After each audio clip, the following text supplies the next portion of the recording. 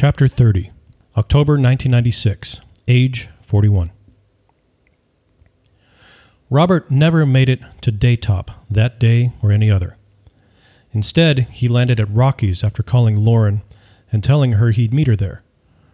While at the deli, he sidled up to his favorite source of gambling, the Joker poker machine, and started dropping quarters, $4 or $5 worth at a time.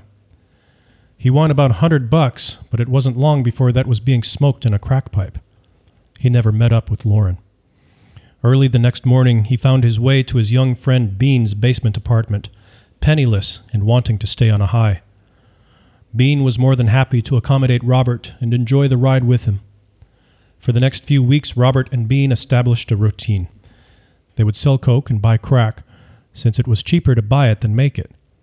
Then they would party with and without friends, staying on a constant high with barely any sleep. It wasn't long, though, until Robert found himself on the streets after an incident occurred in Bean's basement, which caused Bean's mom to kick Robert out. A tremendous amount of commotion was happening in Robert's room. It was so loud, Bean's mom and sister could hear it from the first and second floors. At first, they thought it was possibly a burglar breaking in through the basement window. Bean went down and checked the door.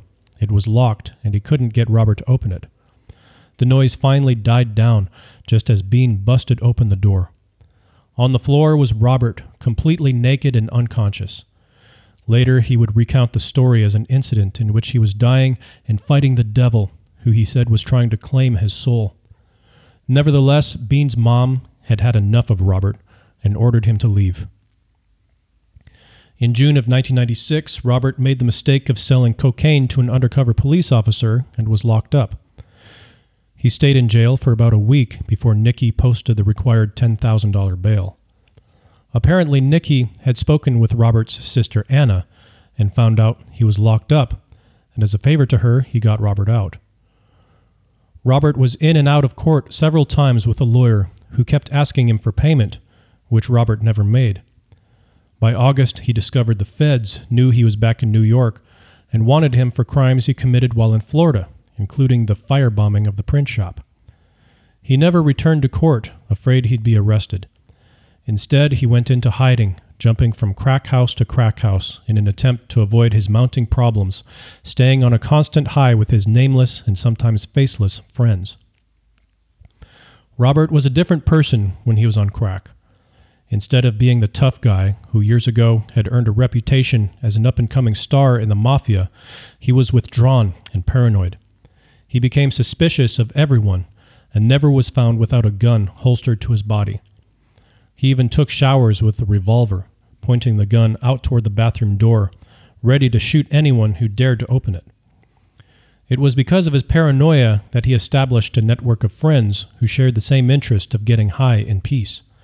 He was at the house of one of these friends when someone came knocking at the door looking for him. It was Lauren.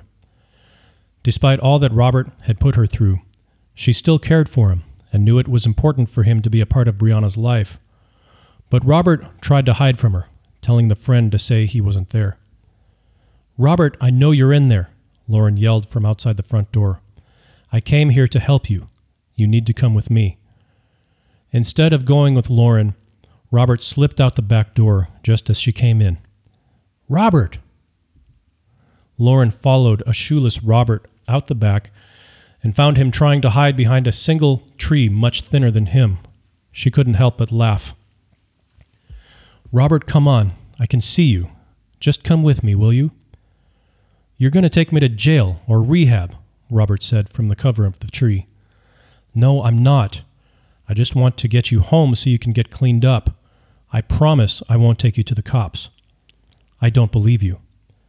"Don't you want to see Brianna?" Robert was quiet for a moment. "Yes." With that, Lauren was finally able to convince Robert to come with her and headed back to her mother's place.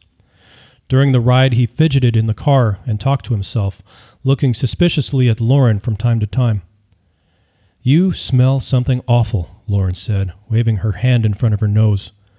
"When was the last time you took a shower?" Robert shot a glance toward her. "Why do you want to know?" "Because you stink. And where are your shoes?" Robert looked down at his feet as if he was unaware of what she was talking about. You still have some of your clothes at Mom's. We can throw those away. Better yet, we might ought to burn them. You're not going to burn my clothes, Robert said, clutching his shirt. I'm joking. After Robert got out of the shower, Lauren put him to bed. The crash coming off the crack could not have been timed better. He slept for the next couple of days.